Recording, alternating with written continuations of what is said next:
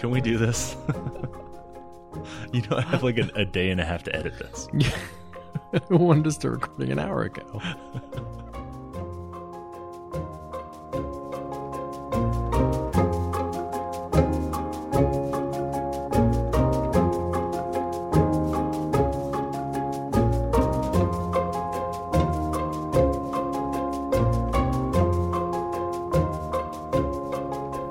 Live from the Dangerous Underwater Force Cage in New York City, I'm your host Shane. And I'm your host Ishan. And welcome to episode 54 of Total Party Thrill, a podcast for game masters and players where we discuss our campaigns in order to inspire yours. In this episode, we're talking about the best 4 days in gaming, Gen Con 2016. But first, the party severs the Gorgon's head in the Morning Glory campaign. And later, the Force Mage doubles down on a single spell in the Character Creation Forge. So before we get to that, we have some brand announcements. We have added some social media pages. Yeah, we're on Facebook and Instagram. Yeah, we have finally admitted that we are nerds in public, and we have gone ahead and made a Facebook page. Yeah. And started actually taking photos and made an Instagram account. Yeah, so there are now pictures of us on the internet associated with this podcast. Ugh, garbage. Yeah. Also, other people take pictures of us and then post them on the internet. Which is weird. I'm not ready to be recognized. Yeah, I see that. Oh, why? Ooh, how do I untag? Wait, I can't. Exactly. You can join our group on Facebook. It's facebook.com/totalpartythrill, or you can search for our name.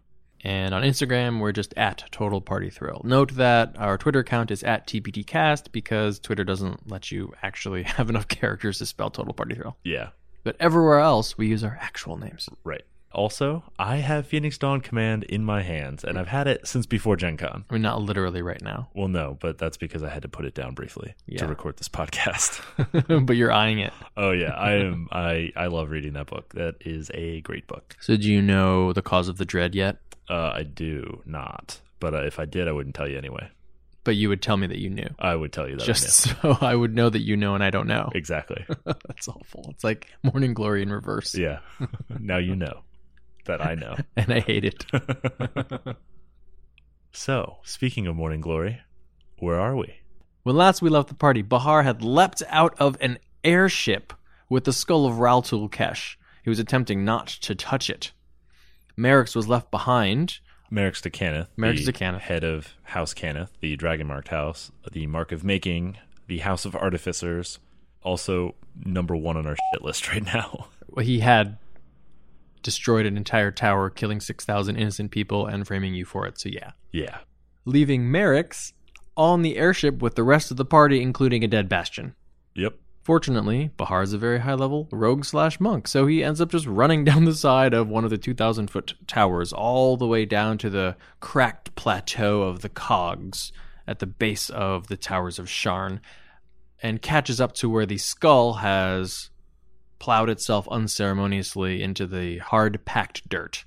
He tries not to get too... He doesn't want to touch it, because he knows bad things happen when you touch the vestiges of fiendish overlords, but he does get pretty close to it, and he's trying to figure out a way to grab onto it, and it reaches into his mind and attempts to take him over. Now, Bahar, being a pretty decent monk and wisdom-based, goes back and forth, succumbing, getting very angry, beginning to run away, and smashing as many things as he can before shaking it off.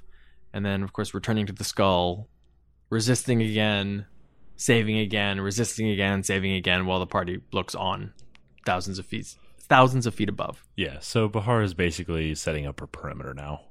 Merrick's grabs the metal globe of interlocking leaves that the party knows is absorbing spells and building to some sort of terrible cataclysm. Terrible high-pitched whine, yeah. Yeah. Picks it up. And then pieces out and levitates down out of the airship, leaving them behind. And as he floats slowly down to meet Bahar, he begins flinging spells, trying to enchant Bahar into handing over the skull. And the party, of course, descends after him, knowing that they can't bring the full force of their spells to bear against him because they will simply be absorbed and then charge whatever kind of device this is. So instead, the spellcasters buff all of the melee characters, giving them flight, haste, and allow them to attack Merrick's physically, which mostly consists of Calic and Bastion punching and smiting. Yeah, as you do when you're a monk and a paladin. Merrick's is far more resistant to damage than the party had expected. I mean, he's supposed to be just a weak artificer, right? But it turns out he can take punches with the best of them, even though he doesn't seem to be wearing any kind of armor. And then a counterspell battle ensues. The party has 3 spellcasters capable of counterspelling, a bard, a warlock, and a sorcerer. Oh, yeah. Merrick's has legendary actions and a bunch of extra reactions, so he's able to keep up fairly well, and he's got some deep spell slots. So it's counter back and forth, and of course everyone is trying to guess exactly what level the previous counter was at, and should they counter at level 4 or 6, or like risk actually making a check. It was chaos. But eventually the party gets the upper hand because 3 beats 1, even if the 1 has a bunch of actions. Eventually. So they're able to keep most of Merrick's spells at bay, so he's on the defensive. And finally, the melee does him in, with a bunch of smites. And he crumples into a heap of what appear to be Warforged grafts. Which means this is the second time there was a scion of Cannith that had taken non-living material and grafted it to their body. Zorlan had done that with undead grafts. Yeah, and this was just further inspiration to our actual Warforged, that he should have more Warforged parts grafted onto him. Of course, the party then finds the small metal globe on Merrick's body, and the little green dots circling it are now filling in on their own, and the high-pitched whine is getting higher and higher and higher. So through some quick thinking, the party searches Merrick's body and finds a Cannith signet ring and a brooch of shielding. And they determine that the signet ring is capable of casting just the mending cantrip. That's all it really does. Yeah, so we immediately put our heads together trying to figure out what to do with this cataclysm device in our hands. Fortunately, we have some pretty smart people in our party. And some pretty perceptive ones as well. Yeah. So Bahar examines the globe and notices that the entire surface of it is covered with these green lights, but also a single unbroken wire, except for one tiny gap. And the rest of the sages in the party determined that perhaps if that circuit were completed, it would stop whatever kind of thing is going on. However, they're trying to attempt to figure out what it is that could complete this circuit. Yeah, how did 3 mages mend something? No one actually had the mending cantrip. I had the mending cantrip. Wait, no, you put on the ring. No, Remember, you were the only one? No, I did put on the ring, and then I later remembered I had the cantrip. Wait, what? Yeah, it's a cleric cantrip. I had a bunch of those because I was 1 level of cleric. Well, in the chaos, Bran forgot that he could cast mending already. Bran panicked. So people in the party were passing around the ring, trying to figure out who can use this thing, and it became apparent that only a scion of Cannith could actually use it, someone with the mark of making. Fortunately, Brand had an ability from the Epic Destinies that I had handed out that allowed him to bypass any of the restrictions on using a magic item. I believe it was just essentially use magic device. Yeah, with the requirements for using a magic item. So he stuck on the ring, even though he didn't need it to. Right. Cast mending on the little circuit, completed the circuit, and the device shut off. So we'll figure out what that means next week. But last week, we were in beautiful Indiana, where I saw my first Donald Trump billboard in real life. I melted, because that's what you do in Indiana in the summertime. Yeah. Or when you're me, in general, in the summertime. You were a little wilted, yes. Yes. Aren't you from Georgia? Yep. Aren't you supposed to hang around with a wide brim white hat or something with juleps? Yep. I do declare. Yep. All these things are true. It does not help when there's 95,000% humidity. Fair. It was pretty muggy. But yeah, so we had a blast. We traveled out there. We both got out there on Wednesday. I got out there a little bit earlier than you, though plane delays, which became kind of the theme of the weekend for a lot of people leaving on Sunday. But I got out there just a few hours before you. Got the podcast edited and up, and then headed off to the RPG Academy's meetup, where I got to hang out with my good friend Michael from the RPG Academy, and then met a bunch of cool people at that as well. Who did you meet, Shane? I met Kenna from the Going Last podcast, who is basically my sole source of board game news. So that was really cool. I met GM Jim McClure from the Talking Tabletop podcast on the One Shot Network, who made a bit of fun of us on a promo episode. Did you apologize for what we did? I did them? not. No. Good. But he apologized. and then told me I was a lot bigger than he thought I would be in person. Yeah, you get that a lot. Yeah, but so his RPG that he wrote, Reflections, is on Kickstarter right now for like another week. So if you get a chance, check that out. Quickly. Also met Emily, who is his co-host on Hero's Journey. And then met our super fan, Rich Howard, one of the editors of Tribality. Yeah, I got the honor later in the week. Yeah, we spent a lot of time hanging out with Rich, so that made Gen Con a lot of Not fun. enough time hanging out with Rich. No, he's a great guy. They were also nominated for an Ennie, so we went to the Ennies together. Spoiler alert, we both went home empty-handed. Did we not win? No, we'll get to that. We'll cover that. Okay, yeah, we'll get there. But I played a little Codenames, which it had been about 4 weeks since I had played Codenames, so that was good. And we played Batman Love Letter, which is a lot like regular Love Letter, but a good sort of bluffing hidden roll kind of game. And then Ishin got there and everything went downhill. Yeah, pretty much. I showed up drunk. Yep, as you do. We took a nice little walk across Indy looking for our friends at a hotel. Oh, yeah, that was lovely. Yeah. I got a tour of downtown Indianapolis, all 4 blocks of it. Right, yep. I don't miss Arby's, White Castles. There was probably a Crystal somewhere in there, and like a Waffle House. The Greyhound bus station. Actually, I've spent a lot of time in Greyhound bus stations. Have you? Oh, yeah. I used to live in the rural South. Oh. Sorry, Appalachia. But yeah, and so then when you got there, we started playing some board games. We tried the Grizzled. We did. We tried it. 3 or 4 times. Did we win? No. Can it be won? Probably, but also that game is awful. Okay.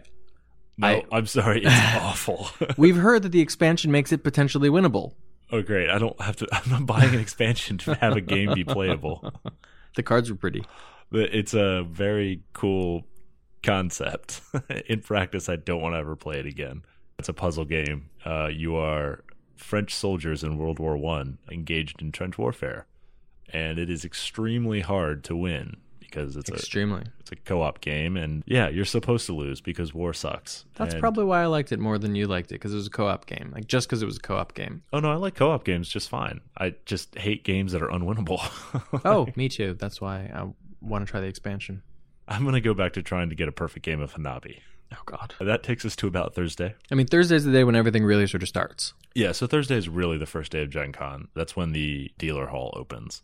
And that's when the real chaos begins. So we ended up making it in probably 2 hours after it opened. We took it casual. It was very crowded. But I avoided making my classic Gen Con minis purchase, starting a new game I'll never finish. Yeah, I had to stand there watching you and Jim play a preview of Guild Ball. Right. I was like, Blood Bowl? No, that's not it. Not Blood Bowl. Right. No. Way too complicated. It was very complicated for what it was, yeah. Mm-hmm. I'm sure there are people who love that, but for me, I need my minis game quick hit and cheap, and that was not it. Right, it was neither. But then it was on to Rich Howard's Edge of the Empire game, which he ran, I think, 4 times for different groups of podcasters over the week. And we took a unique approach, which I was very proud of. Yeah. He said no one had ever gone in the side door. And then tried to detach the other ship. Yeah. Huh, I wonder why not. Yeah. Did everyone else actually, like, I don't know, move directly toward the objectives presented to them? The violence of action. But we got to play with some really cool people. So Michael Ross from the RPG Academy, James Intricasso, who is a highly rated writer on the DMs Guild, and then award-winning, in fact. Oh, any award-winning. Yeah. Oh, sorry, yes, of the the World Builder blog, and then Rudy Basso, who is one of the hosts of the Tome Show. But we had a blast. We also played with Rich's nephew, Carter. Yeah, who is 12 years old and awesome. Sup, Carter? And yeah, I mean, that was, it was a high level, high experience Edge of the Empire game. It was the first time I've played Edge of the Empire, just heard and listened to a lot of Edge of the Empire. So that was fun, actually getting to put those crazy dice into play. Yeah, I'd played it before, but never with as much experience. It was nice to see it with really competent characters, even if maybe our actions weren't the most competent. Yeah, no, I love that because I was always rolling a fistful of dice, and even when it was bad, man, was it was fun. good, yeah.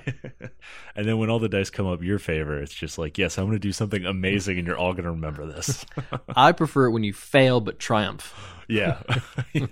Because it's way more effective when you're like, I didn't do the thing I was trying to do, but I did something better. Way better, yeah. Yeah, it's I didn't turn out all the lights on the ship, blinding all of my enemies, but I did accidentally activate the stun gas. What? Yeah, it was great for me to see Rich running the system because I'm planning on running the system for the first time relatively soon. Some version of it. We'll see. Yeah. We played it, but I've never run it before. Yeah, unfortunately, we dawdled a bit in the first encounter. I think we planned a little longer than we should have. And so we kind of had to rush a bit at the end, but Rich was really good about getting us where we needed to go, even on a hard stop timeline. So without making it seem like we were being railroaded. Yeah. And then we played what I think was my favorite game of the con, Mansions of Madness. So it's a board game. Ish. It's Gen Con, so we play a lot of board games. Yeah. But it's app driven, so it does a lot of things that board games don't typically do. So it does have a lot of that role playing game feel. Yeah, it definitely. It has those role playing elements, which I think is one of the reasons that I liked it the most. Yeah, and it's you had a name, you have stats. Right, yeah. And it's part of the Eldritch Horror line from Fantasy Flight Games, so it's got that Cthulhu mythos type of investigation, but it's basically an update. It's a second edition of the old Mansions of Madness. It takes the GM player out of the game, puts that into an app, and then each of you control one character investigating some strange happenings inside a mansion. Yeah, so again, it's cooperative. Everyone's working together. I don't even really like Eldritch Horror, body horror, or anything like that, but I still had a ton of fun with it. Well, when I played it, we didn't start until like 11:30, and I ended up going to bed before we finished because I was exhausted. But I got to be honest, I was super into it until I just couldn't focus anymore. And the horror elements and all that, like the creep factor was there at that hour, so it was good. It was a lot of fun. It was very thematic. Yeah, and the app looks really good. It's got sort of that Final Fantasy II Chrono Trigger isometric look to it. Yeah, so I saw that. But what's interesting, I never saw it during the game, other than when we did the puzzles. I didn't actually see the app at the table. Oh, that's interesting. Because we were using a laptop and the and other battery people were didn't reading reach. it. Yeah, so Matt from Board Game Replay, YouTube channel, was reading off of the screen, and I just got the flavor of what was going on from him reading. And then looking at the tiles on the table. Exactly, yeah. So the board was my only representation of the world, and I thought it was great. So if you're nervous about an app ruining your board game experience, I don't think you have to be. Yeah, and I think it's already gotten both patches and an update. Oh, good. Because it only has 4 scenarios to start. And one of them didn't work. Yeah. But I think it works now. Yeah. And then Friday morning, you convinced me to make a comical purchase, in my opinion. Comical? Yes. $50 on dice? It makes perfect sense. I mean, there were 12 dice. 12 dice. Yes. There were Game Science dice. I bought Game Science dice. So if you don't know, Game Science dice, they're precision dice. So they're made to be exactly the same size. They're not tumbled, so they don't have the rounded edges. They've got sharp edges. They stop very quickly. They're supposed to be fair. You know, if you take your normal, I'm just going to say it, Chessex or Koplow dice, you know, and you roll them 1,000 or 10,000 times, you're going to find that more likely than not, one of those sides or two of those sides are going to come up more often. Right. Which obviously that's not supposed to happen. Game Science dice, precision dice, well, at least according to the guy who ran the booth, right, were tested by a Navy cadet, right, who rolled them 10,000 times and found that each side came up approximately the same number of times. A U.S. Naval Academy cadet, you say? That's right. So, for those of you who don't know anything about Game Science, it is run by Colonel Lou Zaki, who is the inventor of the Zakihedron, the original D100 die. It's about the size of a golf ball. It's the golf ball with 100 numbers written on it. Now, I remember Lou because back in like 1996, I wanted some dice. I was just starting this whole like role-playing game thing, and I was like, oh, I should get my own dice, but I didn't really know where to go to buy them. Well, you also really couldn't buy them very easily back then, right? Yeah, it's tough to find. You had to there were maybe a couple of the Chessex at that point. Yeah, and here and there you had to find the right comic book shop in order to do that. Yeah. But I found the phone number for Zaki Enterprises in North Biloxi, Mississippi. That was probably in a Dragon magazine, Something right? like that. It was probably next to a picture of 10 dice, 10 D20s Right. from various sets of games, because you mostly got your dice from the box sets of games. Mm-hmm. And they were all different heights. Two stacks of 10 were always different heights, even though all 20 dice came from the red box. But not game science dice. Right. Those stacked perfectly to the same height. I think I actually, you know what? I think it was a library book about war games from 1974, and in the index it listed Zaki Enterprises. That makes a lot of sense. He sells dice. Right. So I called him on a payphone because there weren't any cell phones, and I didn't want to have a long distance telephone charge on my parents' phone. Because your parents would kill you. That's right. So I had a fistful of quarters, and I walked to the Safeway, and I stood outside and plunked quarters in, and I called Zaki Enterprises, and I had them send me a catalog. You paid $6 to order a catalog, Yes. And it just went to the phone company. Crazy times in the 90s. It was so weird. We had the internet in 96, right? Yeah, maybe you did. Oh. The library had the internet in 96. Right, but people didn't have web pages, right? Yeah, you're right. It was all AOL keywords back then. And Google definitely didn't exist. No, Google did not. So anyway, that was my first experience with Colonel Lou Zaki, because he actually answered the phone. Yeah. I told him that story at the booth at Gen Con. He did not remember. No, unsurprisingly. Yeah. That fateful day 20 years ago. But he did tell us that story about the naval cadet. And then the next day when we came back, because you couldn't bring yourself to pay that much for dice, the first day, he told us the story about the naval cadet again. Yeah. That time I did buy a standard 7 set of dice, and then I bought a bunch of D6s as well. They're very pretty. They are. They look really, really good. I'm really happy about that. And they roll nicely. They do. So I'm not the only one in our gaming group now that has some game science dice. Right. Another thing that we saw on Friday, I was actually surprised by how interested I was in it. So we walked by this virtual reality setup where people had the goggles on, and you could see, the virtual reality environment that they were in, and they were playing a board game. Yeah, they were playing Boss Monster, which is a card-driven board game. So the virtual reality environment was a table with cards on it. Yeah. And it was they said I could do anything I wanted, so I sat at a table and played a board game. Yeah, I agree. I think that's kind of a weird application. However, when we went up to sort of kind of make fun of them and get more information, they said, oh, yeah, well, we're also doing this for Dungeons & Dragons. And we said, what now? Excuse me, huh? Oh, I think I've heard of you. Yeah, wait, there's a tavern? Oh, really? Yeah. Okay, get these kids out of here. That's The right. adults want to play now. So we both got in the same virtual reality environment where there was actually a pretty cool tavern with a fireplace and chairs and things. Wait, stools. Are you gonna post that picture of me in the VR headset? Oh, it's up already. It's on Instagram. Mm-hmm. All right, there you go. That's the reason to follow us on Instagram. Me looking like an idiot in a VR headset. Yeah, a little bit. But if it had just been a tavern where you sort of hang out, and I guess you would talk about D&D, it's meh. I mean, you can do that in Roll20, right? Right. Yep.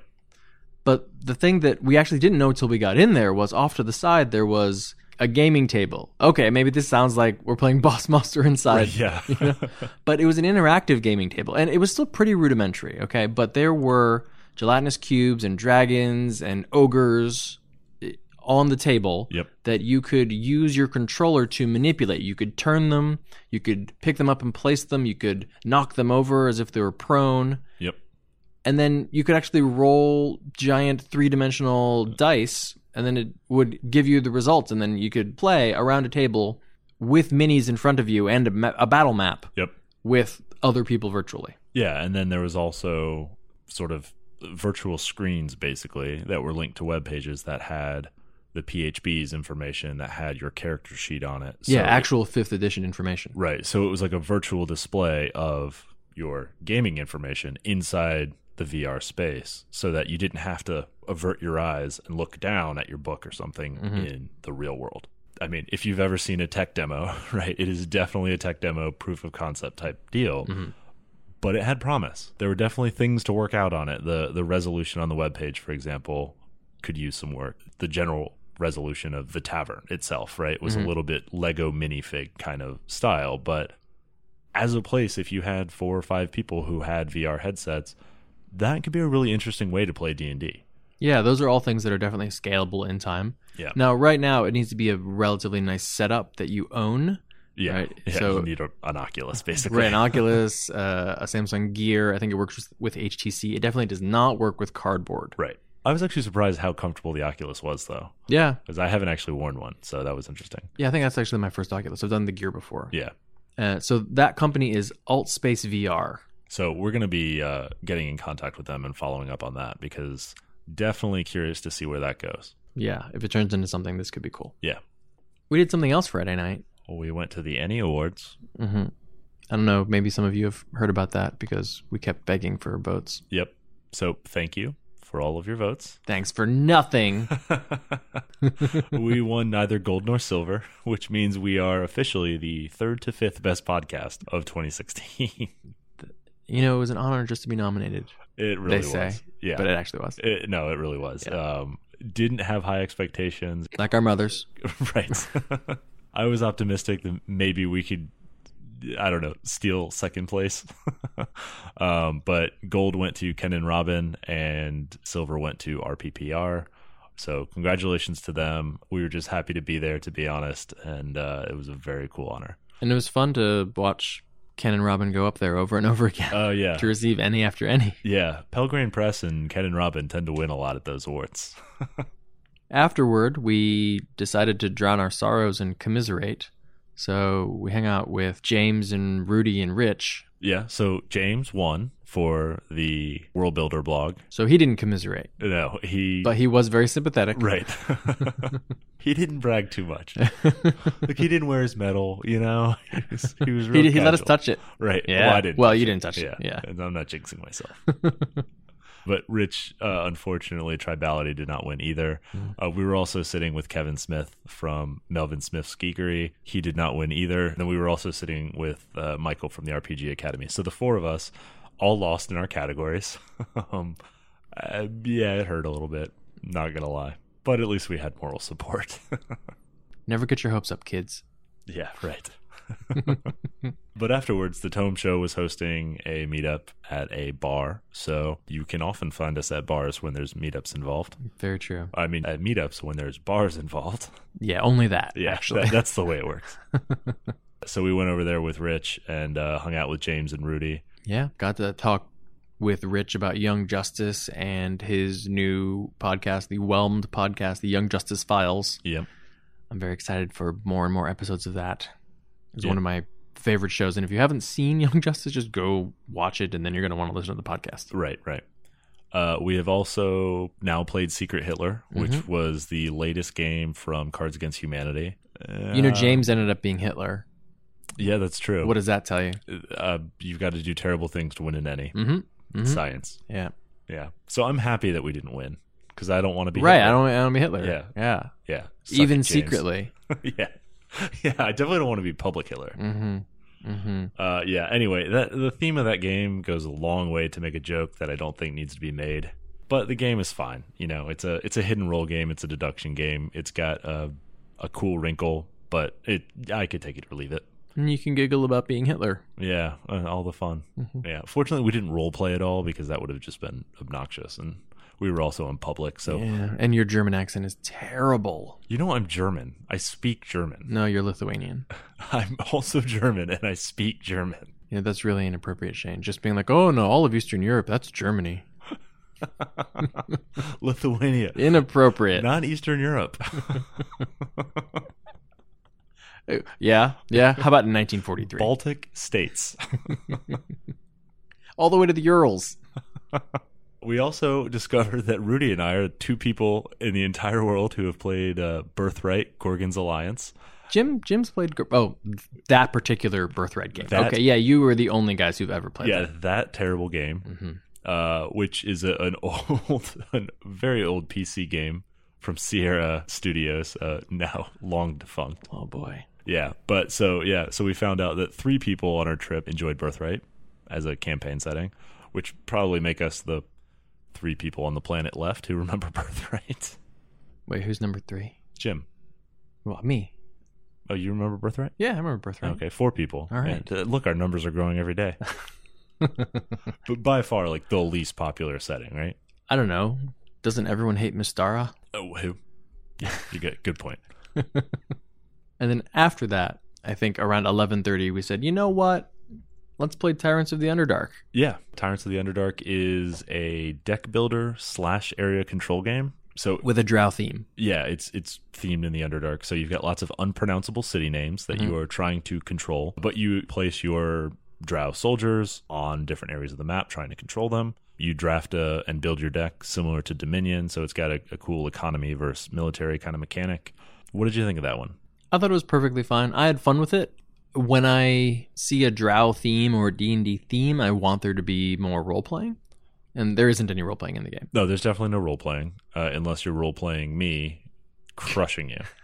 Just crushing you. But it was just beginner's luck. Yeah, something like that. 3 beginners at the table. No, only one of them had luck, huh? Well, Jim took mine. Yeah. Yeah, I mean, the outcome was brutal. The key is to promote. Yeah, Yeah. The key. Yeah, you've got to cycle cards out of your deck. That's important. I used the spy strategy, which gave me a lot of mobility. Whatever details of the game, but I'm with you. I feel like when you use Drow, especially, I just check out of the theme.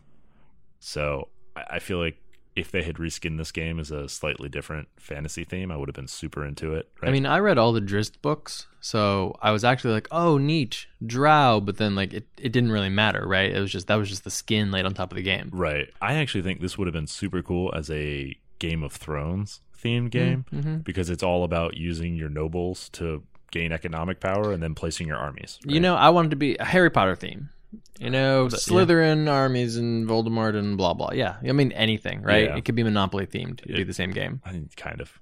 I mean, yes, that's how theme and mechanics work, Ishan. You figured out board games. Yeah. Wait, let me think of other things that it could potentially be.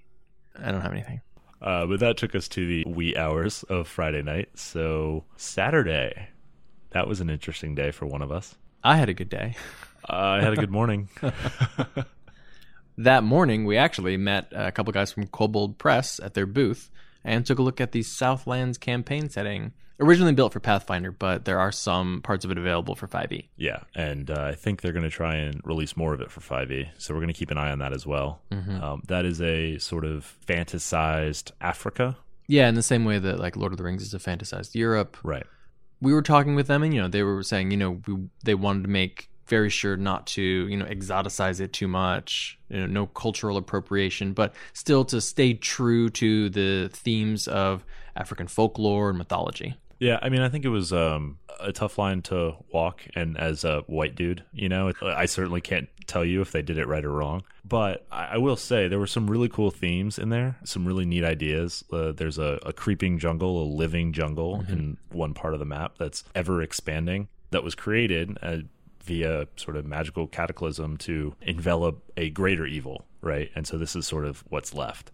And, the different societies around the edges of it have their own approaches to how they deal with that encroaching evil. How do you stop a jungle that doesn't care about you, right? It will come no matter what. So there's like the Roman legions who just burn it down, right? They have set their war front and they will burn the jungle wherever it goes. There's a different society has made a pact with the demons to fight back the jungle, that sort of thing. I think that's a really cool idea. Yeah, and we talk with them about how when you're dealing with ostensibly a continent the size of Africa, that's 3 times the land area of Europe. So there's just so much area open to explore, and literally any biome you can possibly think of. Right. And any kind of civilization goes in there somewhere. Yeah, you've got everything from desert to snow-capped peaks, right? Yeah, lots of room for exploration. It reminded me a bit of Eberron, except a single continent. Right. So there were certainly areas that were like Zendrick. There were areas that were like Corvair. Yep. And then there were like completely wild and terrifying unexplored areas like Arganessen. Right. And it does fit into sort of the side of the map of Midgard, which is their European type setting. So it's all compatible. Right. But there were a lot of themes that I liked. Obviously, when you talk about desert, I think of Dark Sun. So there were those kind of themes. I got a lot of the Zendrick vibe from Eberron, things that I really like. So I will definitely be checking that out. Yeah, I was definitely thinking of places to plop in Eberron elements. Right. And they won a silver Ennie for best setting. Must be nice. They lost to, who else? Robin D. lost for Feng Shui too. And Saturday morning, we met our first fan who did not know us from some other thing. So who wasn't already sort of a podcaster or kind of media person or somebody that we knew in real life, that is somebody that we knew before we started the podcast. We've had our first listener. Yeah. So we've reposted that on Instagram. You can see Joe took selfies with us. Yep. We got Joe some pins. Joe, we're going to get you a t-shirt once we order them. Mm-hmm. They're coming. And then Shane got a little tired at lunch. Yeah. I think it must have been food poisoning. I think it was food poisoning. I think it was. I was worried it was norovirus. Yeah. That made me worried. Which is why I immediately abandoned you. It made me change the sheets in the hotel room. I know. I told you to call housekeeping to change the sheets. I don't think they made you change them. No, they came and changed them. Okay. Which I did for you. For you, so you don't reinfect yourself because you're filthy. Anyway, when your body is rejecting Gatorade, it's not a good sign. So I ended up, after lunch, I spent the rest of the day in the hotel room sleeping and watching the Olympics. Was that just your excuse to watch women's gymnastics? No, it was swimming day. Oh, yeah. I watched Adam Peaty crush every world record in whatever men's freestyle or something. Breaststroke, maybe. Good for him. Yeah. He's British, not American. So forget that guy. For a brief moment, I thought that we sucked again at swimming, and it turns out we just suck at that event. Right. But you had a lot of fun, right? You got to meet up with James and Rudy again, to play in their playtest 5e game. Okay, I don't want to give away a lot of spoilers because I'm pretty sure that they are sort of hacking it into final shape and then they're going to release it into the wild. But I'm definitely going to keep my eye out for this because it was like a triptych game. There were 3 separate groups with 3 GMs all playing in the same world and in basically the same game at the same time. They had different objectives in different locations, but they were happening simultaneously. So the actions of each group affected the other groups. Yeah, so think of it like the second Death Star. Yeah. Except instead of one group being on the moon of Endor, the other group being in the attack run, and the third group being in the throne room, they were all within falling range of each other. Yeah, so there was this interesting dynamic where, depending on what happened at one particular table, a person could be sort of shunted over to a different group at a different table, and they would get up and then walk over to another table and say, "Hey, I showed up," and then usually like someone else got switched with them, but sometimes no. So there was at one point when my group had, I think, like 9 players. Right. And then another table was like, well, I guess we just don't have a very big party, so hopefully we can still get through this encounter because all of our allies have disappeared. Yeah. Would you say that you played a healer because your group didn't have one, and then 2 healers got shunted over in like 5 minutes later? And I was like, fine. Actually, no, I didn't. I said, you guys heal. I'm going to attack. Right. I'm going to go be useful. Yeah. You're the new guy. Yeah. Healer says what? I couldn't stick around very long after it ended because I had to make sure you weren't dead. Right. Which I appreciate. But James and Rudy, that was a ton of fun, and we're going to get you some very solid feedback on the entire adventure. Yeah. I've heard the spoilered version, and it did sound really cool. So we will probably be talking about that more when it comes closer to release, so we can share our experience with it, or at least your experience. Saturday night, 2 other games happened. I played Tada from Cool Mini or Not, which actually comes out in September, but oh my god, buy this game. So is this your typical Cool Mini or Not game that has just really gorgeous miniatures and questionable mechanics? No, the mechanics are virtually non-existent, and it's just cups and dice and cards. That doesn't sound like a Cool Mini or Not game at all. I know, it's very strange. The Grizzled, by the way, also a Cool Mini or Not game. It's a dexterity-based dice game. You roll dice as quickly as possible and then like match the shapes to shapes on a card so you can cast a spell while everyone else is doing ridiculous things that are required by other cards. Like you have to roll the dice with your elbows on the table, or one person needs to shout out secrets about themselves while they're doing all of this. And so you're like quickly doing this and manipulating and dropping things. It's a little like bananagrams, but you don't have to be able to spell. It's that frenzied action of bananagrams. Right. But honestly, way more fun. You know, for somebody who prefers co-op games, for somebody who prefers role-playing or puzzle themes, the fact that you like a dexterity game at all very strange. Very strange. Blows my mind. Maybe it's because you're casting spells and I kind of pretended I was Harry Potter. Yeah, I think that must have been it. Also, I was winning. Because we played Strike a lot, which is a... Yeah, that was fun. Matt brought that one along. That's like 2012, I think. Yeah, when it came it's out. an old game. It's probably out of print. But you're just throwing dice at each other inside a bowl, basically, trying to get matching dice. And it's really simple. And I knew you weren't super into that. But then apparently you had a spellcasting theme on top of it, and you're all about grabbing dice and rolling them as hard and fast as possible. Probably. Also, maybe because I was hearing secrets about Jim. Yeah, that sounds amazing. And when, 7 people are around a table throwing dice, and then every time that they match a die, they have to make the sound of an animal that they've chosen earlier. Yeah. In Hall D at Gen Con. Yeah, that was fun. Yeah, I mean, I feel like it's like Nerd Spoons almost is what it sounds like. like. Yeah, actually. Which sounds great fun, frankly. And then I also watched 8 other people play Captain Sonar, which is the minimum required to play Captain Sonar. So Captain Sonar was described to me as Battleship with 4 players per side, and everybody is in their battle stations. That sounds intense. It was very complicated. Yeah. People who were playing seemed to be having fun / yelling, which they seem to enjoy. Right. And there's a lot of mapping, but like mapping in the moment. Like, you must map this immediately. Yeah, that was one role that really stood out to me is one player just has like wax paper and is trying to plot based on limited information where the enemy submarine is. That sounds really cool. Right, Yeah. I mean that's an actual like. Although you get a clear dry erase sheet when you actually buy the game, not wax paper. Right. Oh. They probably had to cycle through a lot of this, huh? Yeah, maybe. Yeah, demo time. But that sounds really cool. I mean, that's like actually being unique skill sets required to be good at certain roles. I think is cool. It's not just solving all puzzles or whatnot. It's solving pieces of puzzles. Yeah, if you go look at Board Game Replay on Twitter, they've got a picture of it up. And then I know some people in our group played Potion Explosion, which got a lot of play actually because it was pretty easy to pick up and put down. That looked like it had drafting elements similar to Splendor, sort of an engine building kind of thing, though don't quote me on it because I didn't play. And I know Jim really liked Vast, which is you are playing the dungeon, I guess.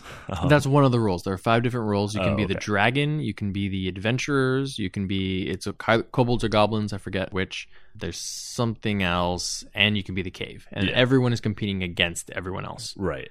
Apparently, it takes a very, very long time to learn in the first place, but once you know it, it's tons of fun. Right, because each role that you can be plays totally different. You have different mechanics, you have different options, and depending on how you approach games, if you're that type of person who needs to figure out the best move that everybody else can make so that you make your best move, that means you got to learn 5 games at a time. Right, and each role is about as complicated as learning an RPG class. Yeah. And if you're that type of person who just wants to make a quick decision that looks good on the surface, that's probably going to frustrate you. Yeah. So I think that one sounded really interesting. It got mixed reviews, I would say. The people who liked it really liked it, and the people who didn't weren't crazy about it. And then Sunday, we left. Yeah, I didn't stay for the last day. No, which is a pro tip for Gen Con. It's great to be there Sunday, especially if you can stick around to the end of the dealer hall, because a lot of dealers will run sales to try and get rid of some inventory rather than having to ship it home. But dealing with the airport at 4 o'clock in the afternoon at Indianapolis is a nightmare, especially when all the flights are delayed and Delta has computer problems on Monday. Right. And there are 30,000 other people trying to get out of the airport because the 40,000 others drove home. Exactly. Yeah. But when we got to the airport, it was smooth sailing through security, nice and empty. We got breakfast. We had time. I didn't get breakfast because I was still on a liquid diet. And not the usual kind.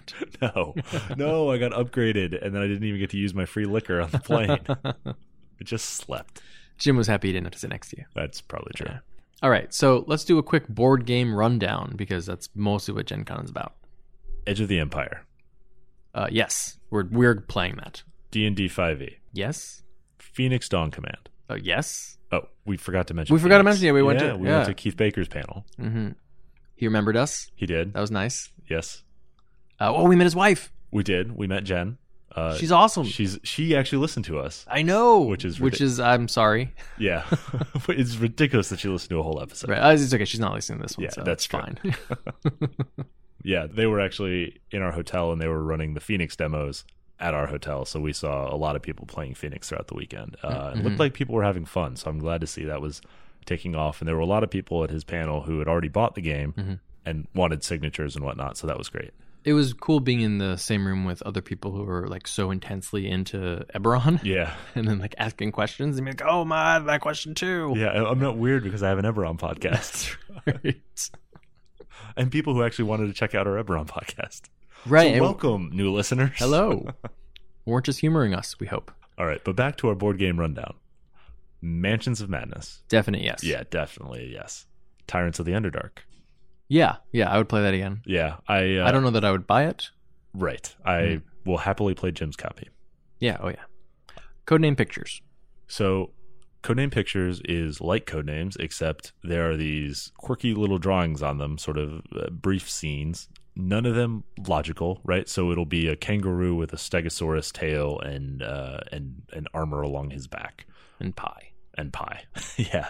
So you're trying to connect pictures together instead of words. Which is nice because it means it's not only English dependent anymore. Right.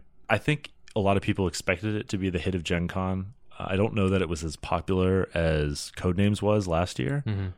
I think it's a really good game. You know, I'm happy still playing Codenames, but if somebody brought pictures, I'd be perfectly happy to play that as well.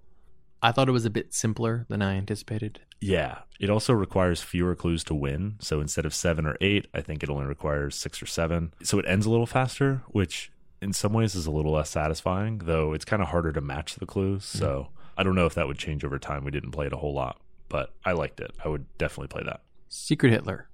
That's a no for me.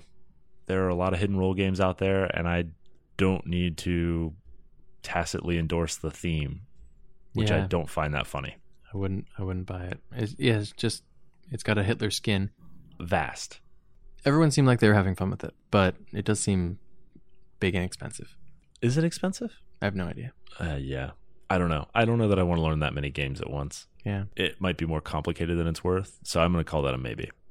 I'd say research that one, see what the overall consensus is. Yeah, I would say if you can find someone, play it once, and then make up your mind, but the first time you play it, that is going to be like the most difficult time you play it. Definitely, yeah. And maybe like the least fun. Right. Potion Explosion. I didn't play it. I didn't either, but everybody who played it liked it, so I got to go with a yes on that one. The Grizzled. No. Yeah, I wouldn't buy a thing that you have to buy an expansion for it to work, maybe. Yeah, no. The theme is cool. The execution, not worth it. Ta-da. I am going to buy Ta-da. Okay. Like as soon as it comes out in September. Nice. Totally getting it. Wow, that'll be your first board game purchase in like 2 years. I have Cards Against Humanity. But yeah, basically. I'm not a big board game or having things on shelves kind of person. Right. How about Captain Sonar?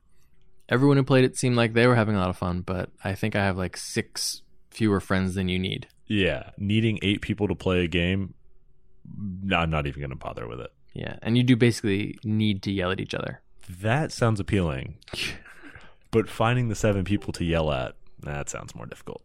So one thing that we have not mentioned that we have not played, but was obviously a big arrival at Gen Con was Seafall, which is the next Legacy-themed game from Rob Daviau. Similar to Pandemic Legacy, the board kind of changes and evolves each time you play the game. It's sort of emergent as you land in a new world and found your colonies. It sold out very quickly. It sold out super quickly. We already have groups that have ordered the game, so the pre-order is arriving shortly anyway. So we didn't feel the need to go pick it up at Gen Con. I heard a lot of people at Gen Con playing it that liked it, so I want to find out. I'm happy I'm already in a Seafall group. So you'll give us an update. I'll let you know. Do you hear that, Ishan? I think that is the captain screaming at me because I have not plotted the enemy's course correctly. There's an island there. That can't be them. as a whale. I'm terrible at this. Well, let's re-roll a competent character over in the Character Creation Forge. But before we do that, let's talk about how our listeners can get in contact with us. We do love hearing from you. You can tweet at Shane at Mundangerous. That's MUN Dangerous. And you can tweet at Ishan at Evil Sans Carne. That's malice minus meat. And you can tweet at the show at TPTcast. You can also email us if you can't fit it into 140 characters at totalpartythrill@gmail.com. And last but not least, you can find us on the web at www.totalpartythrillcast.com. Actually, you can also find us on Facebook and Instagram. Yeah. All right. So what are we building this week in the Character Creation Forge? A Force Mage. What is a Force Mage? Well, you could say it's any kind of spellcaster that specializes in force spells or spells with a force descriptor or that deal force damage. But you know what? It's a lot more fun if we really focus on the best force spell. Magic Missile. Yeah. 3.5 did have a 5-level prestige class called the Force Missile Mage that made you very good with Magic Missile. Now, there isn't anything specific in 5th edition that does that, but I think we've done a pretty good job of pulling something together that basically lets you rely on Magic Missile. And you can splash, Bigby's hand. Yeah, yeah. Other fun force spells, Force Cage. Oh, Disintegrate, a force spell. Nice. Yeah. And also useful to get out of your own walls of force. Definitely helpful when you get stuck. So what's the build? It's Evoker Wizard 13, Sorcerer 5, Warlock 2. All right, so I know right off the bat, Warlock 2 is going to be for Eldritch Blast. Yep. And force damage. And for the 2 incantations to give you the knockback and adding your charisma modifier to damage. Yeah, although if you don't really have charisma to speak of, you can just forget about that. Probably take Devil's Sight. Yeah. But the knockback is handy to have with Bigby's hand because you've got the interposing hand that can keep almost any enemy at bay, and then you just knock them back, and then they just have to stay further and further away from you. I like that approach. Also, you have to have Eldritch Blast because it's like your force cantrip. Right. Now, Evoker Wizard, though, is for Empowered Evocation, which you get at level 10. And that adds your intelligence modifier to each damage roll you make with a Wizard Evocation spell. So it's not going to affect your Eldritch Blast, unfortunately, but it totally affects your Magic Missile. Yeah, so that 1d4 plus 1 damage per missile suddenly becomes 1d4 plus 6 per missile when you add your 20 intelligence to it. Which doesn't seem like a lot, but consider that for a level 1 spell, you get 3 missiles that always hit. Yeah.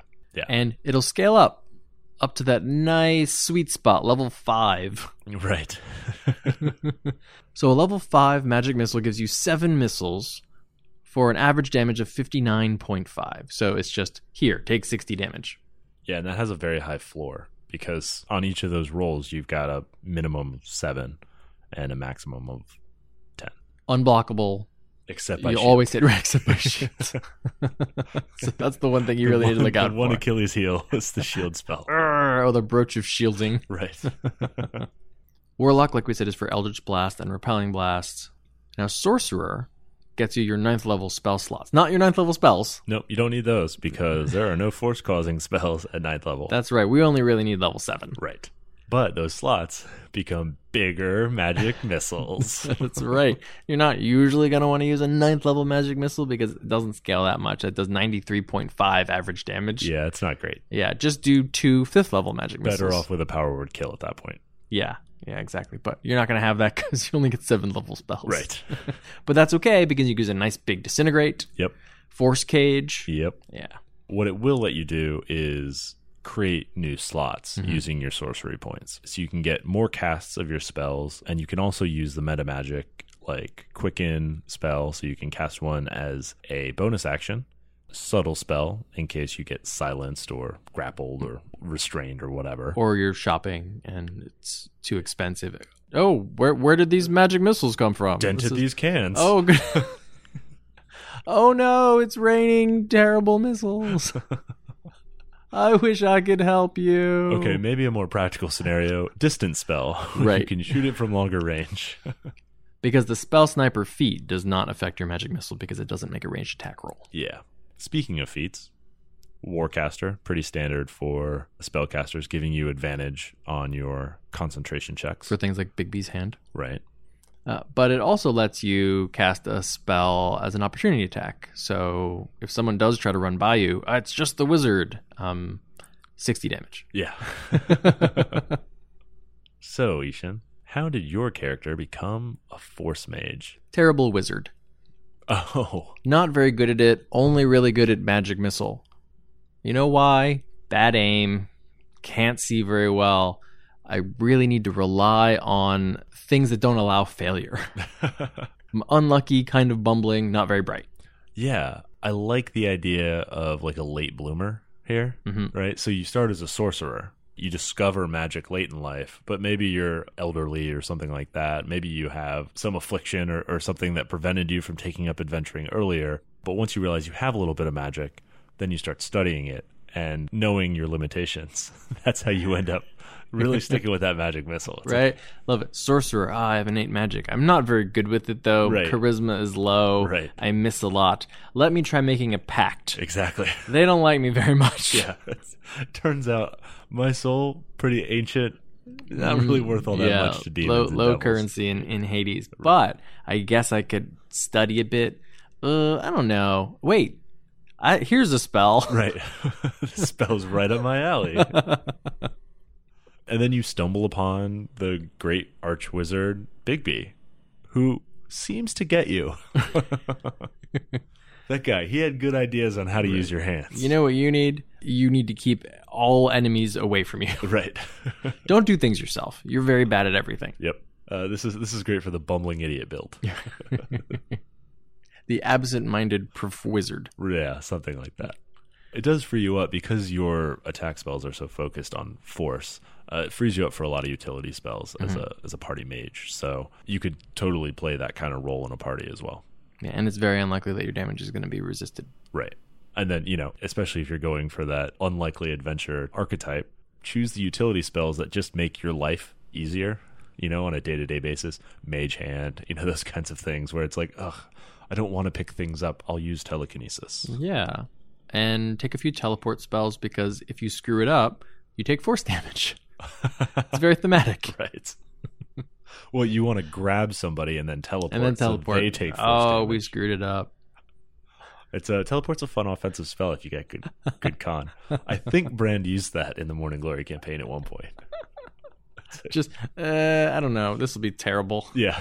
How weak is he? I'll do it. All right. Well, in that case, I think it's time we beg for reviews.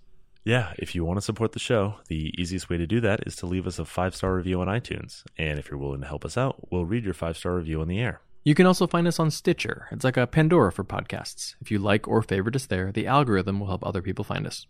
You can also find us on Google Play. So this week we have 2 5-star reviews.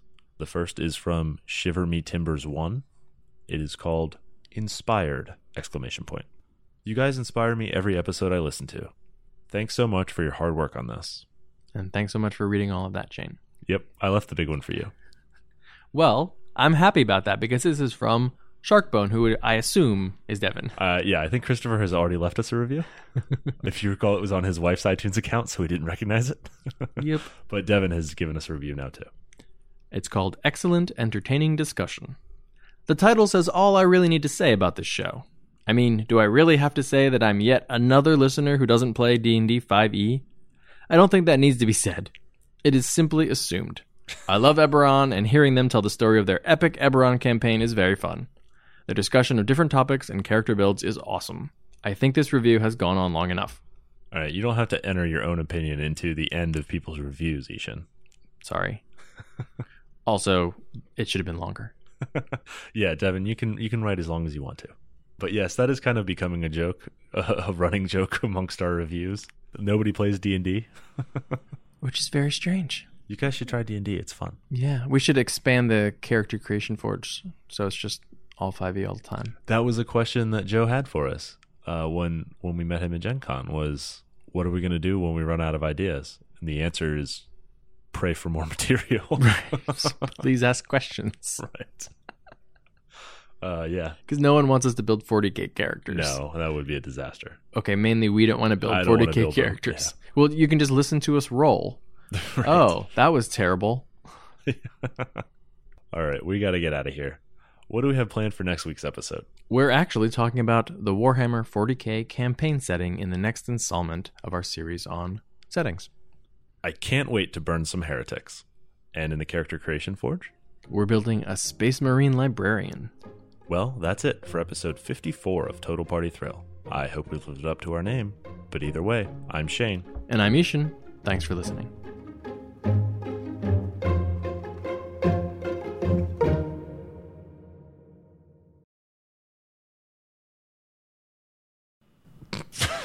I'll get the granola ready.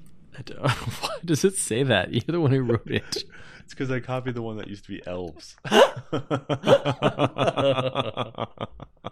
I'll get the flamers ready. Well, yeah. I'll get the Promethean. There we go. All right.